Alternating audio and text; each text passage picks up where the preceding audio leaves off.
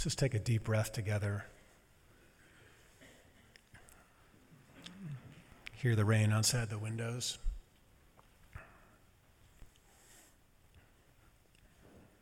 We're here inside and it's warm, sort of. Gathered under a roof.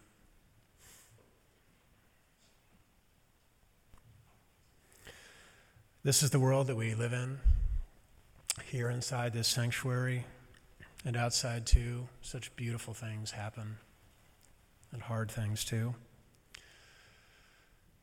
It is hard to keep our hearts tender in the midst of it all. But let us try together as we keep our hearts open and our eyes soft, and we try to keep our words true at Thanksgiving table. Not mean. We know there is no answer but to love each other. We bear witness against unnecessary pain and hurt. We gather in community to learn how to be the person that we're trying to be. We cannot do everything. Sometimes we can't even do something. It's okay. So let us forget our perfect offering, our perfect dinner, our perfect table display, our perfect outfit, our perfect family. Let us forget all of that. There is a crack in everything. You can say with me, that is how the light gets in. I want to tell us about how this day, not this day, but this day I'm going to describe to you began. I woke up remembering my dream. And my dream was that I was preaching one Sunday just like this, and the whole roof caved in. All of you were fine.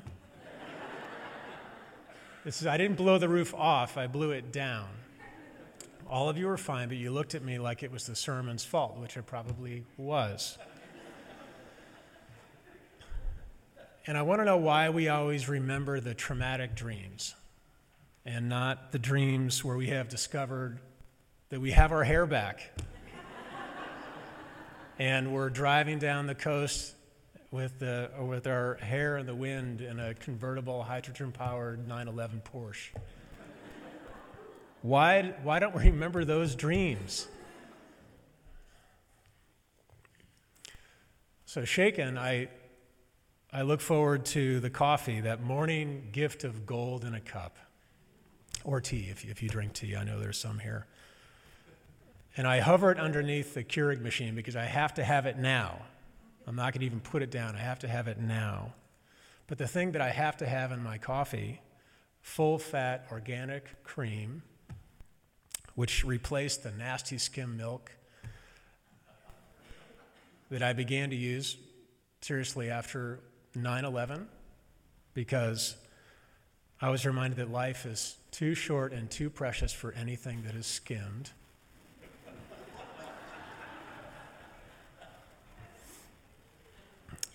That cream, as I open the fridge, is oh so suspiciously light for the half-gallon jug, which is the fault of yesterday Nathan, who drank it all and put it back. Because yesterday Nathan does not give today Nathan or tomorrow Nathan much high regard. Does this ever happen to you? Where you get tripped up by the moves and decisions of your previous self? Sometimes the consequences are actually a lot bigger, aren't they? So I swallow down the black cup of coffee because almond milk there in the back of the fridge today, I cannot abide. And what is the weather outside? Naturally, it's raining. That the dog is looking at me with his big moon eyes, his eyes that never tire of hope. Those eyes that never give up hope for the next treat, the next walk, the next car ride, the next moment. I want to be like him so much. I want to believe like he does. He has so much to teach me and tell me and lead me toward. And this is true even though he's an anxious dog. Because unlike me, who gets withdrawn and sullen when I get anxious, he just comes up and he just wants to be close and he makes his needs known. He wants to be taken care of. Rather than like me, who makes people guess and plays the martyr when they get it wrong. There's so much to learn there. But what his big moon eyes are telling me now, they're literally looking through me into my soul. And they're telling me to never mind the light drizzle and never mind the morning coffee that at the time was more disappointing than a high school breakup. And just take me, please, out. Take me out. This big moon, I don't need big eyes, but big moon eyes. And I say to him, okay, baby. I talk to my dog in the most affectionate ways. I say things to my dog that I have a harder time saying to the people I love.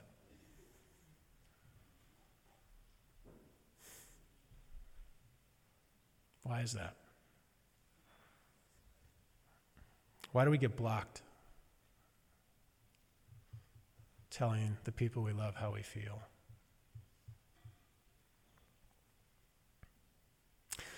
So we go out in the rain, and before this becomes another dog-walking sermon, let me just say this much because it captures the day.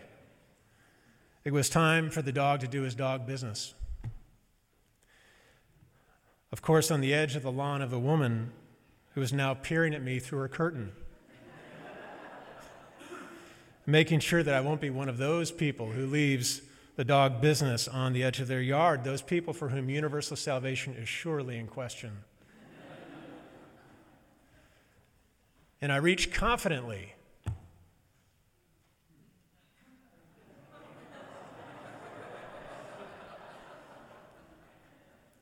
to the canister attached to the leash that is the beholder of the poop bags. And it is naturally empty. Yesterday, Nathan strikes again.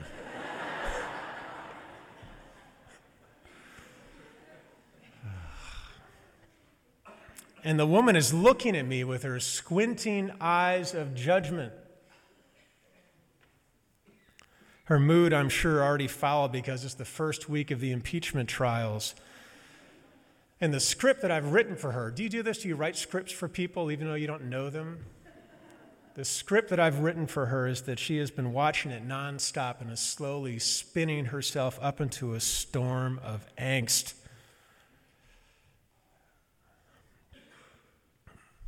Which I know what that feels like.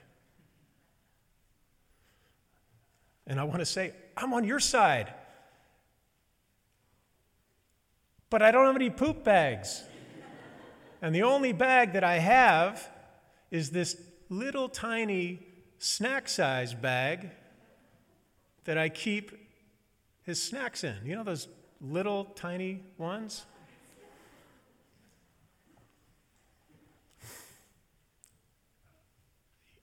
You don't need to know the rest, but I just want you to know that it was a bad scene. It was a bad scene. The point is this. It is not even 8:30 a.m., and I am already having one of those days. I wrote it in capitals on my page. Those days. You know those days when your life is just annoying? It's not catastrophic, it's not traumatic, it's not dramatic, it's just problematic enough to make you forget your best self and your best intentions and all those best before Thanksgiving gratitude sermons that we're all trying to preach to ourselves as we get ready on Thursday to sidle up to Uncle Larry, who can't wait to tell you what he thinks is happening in Ukraine.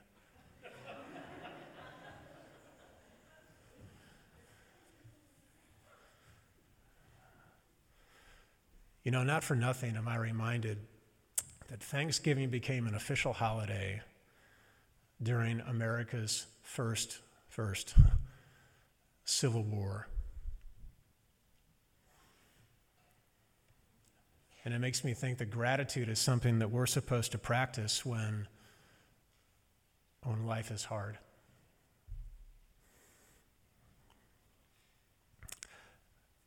Back home, more annoyance is waiting for me. The 2 decorative pumpkins that have decorated the step for the last month in all of their autumnal glory have decided that this is the day to collapse in on themselves. Spilling down the stairs in an orange pumpkin mash, which I'm not proud to say, but this is true. It put me over the edge.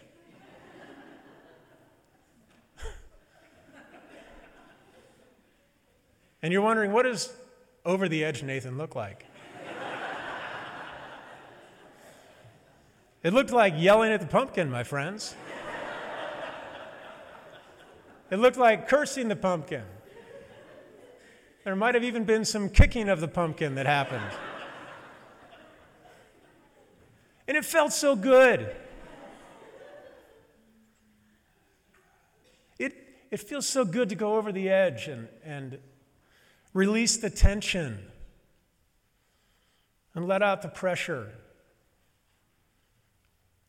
I mean, have you yelled at pumpkins before?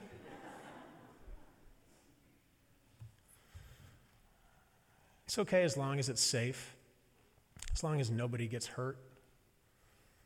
We need release. But I was thinking about this. This is what I'm wondering. Why are we so close to the edge?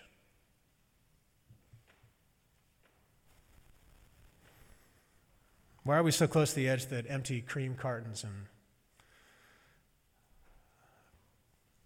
pumpkins send us over? Is it because there's just too many things that are pushing us there? Is it because you've lost somebody this year and you're waiting, you're looking to Thursday and you know that that's the first time there's going to be an empty place at the table? Is it because you haven't grieved? Is it because your marriage or relationship is in trouble? Is it because you're a kid and you're in school and you're just overwhelmed by all the homework and the pressure to be something and someone, to succeed? Is it your body that's getting older, it's not working the way that you need it to? Is it your kid? Is it your child? Is it your parent? Is it beyond you? Is it bigger than you? Is it politics? Is it worry about what's happening to our country? Is it worry what the president is doing? And I mean that in the most bipartisan way. I mean that as in a patriotic way, actually. Is it bigger than you? Is it like the world, the climate change? Is it all these huge things? Is it all of that? Is it all of that pushes you to the edge? So, because you're so close, we're so close, I'm so close, you're so close that all it takes is a little push, a little press, a little flick, a little breath, and we're over the edge.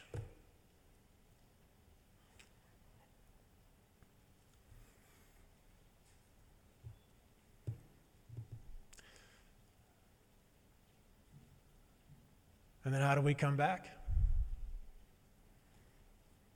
How do we get back from the other side of the edge?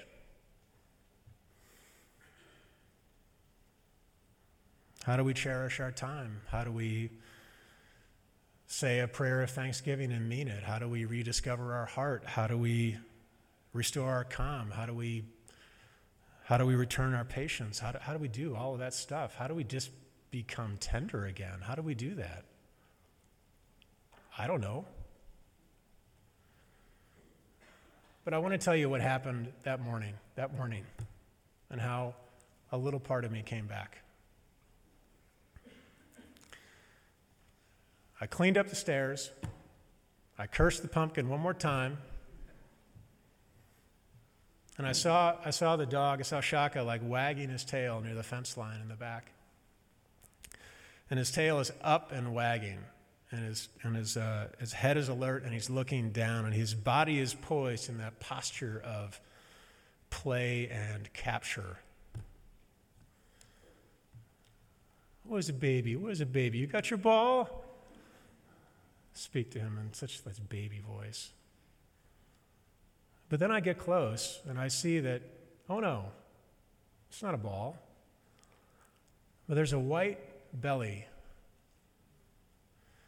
and a fire orange tail of a baby squirrel.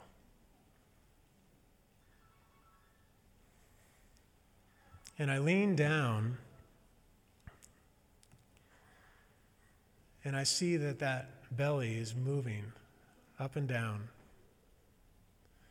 And his one eye, he's looking at me, and he's just blinking at me.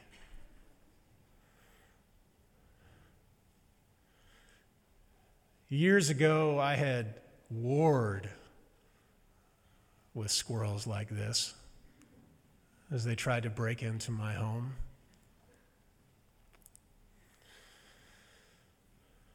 But now, for some reason that I still can't explain, all of that was far away. My tantrum was far away. My annoyance was far away. And I can't explain it to you, but all of a sudden I just had this emotion, this open heart of emotion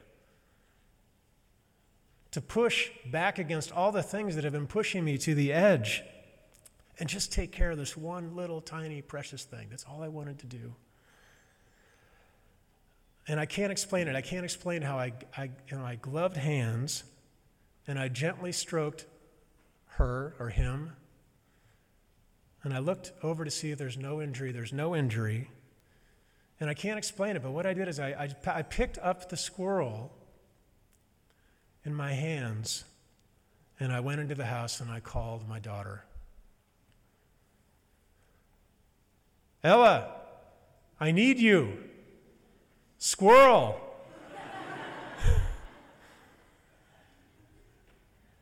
That sounds ridiculous. We need to do something. Squirrel. What? She says. Squirrel. Look. What are you doing, Dad? There's a squirrel in the house. I know. I know there is. Why do you have a squirrel in the house? I don't know, I say. What should we do?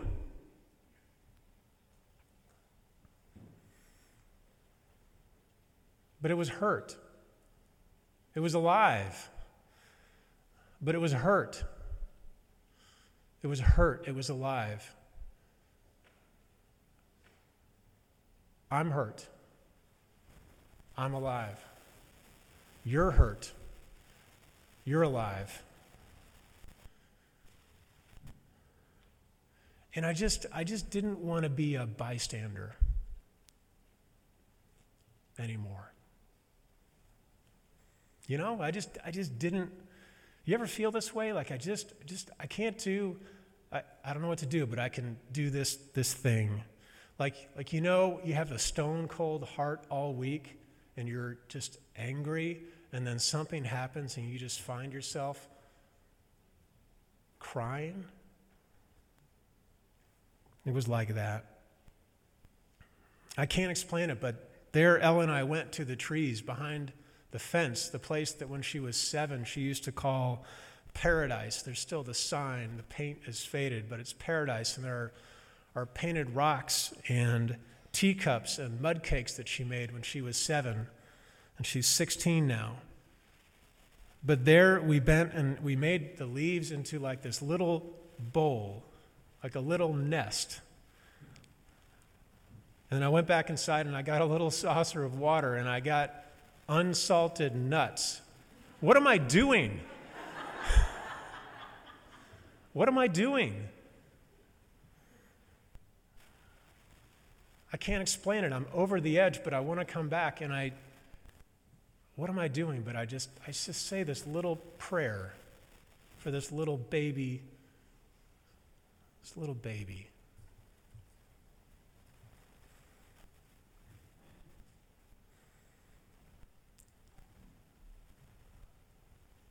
Later that day, I went back to check on her, and she was gone.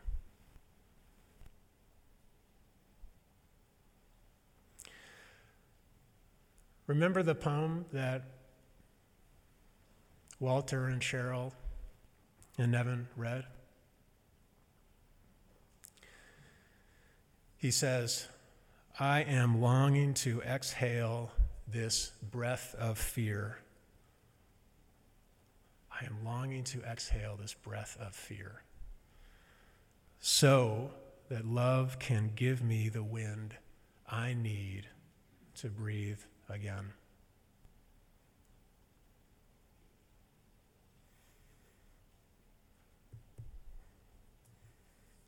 I can't explain it, but if I did, that's how I would. Because when we rediscover our tenderness, when we breathe again, whatever love we can do to get back over that edge, we become whole. So, my friends, I love you. Happy Thanksgiving.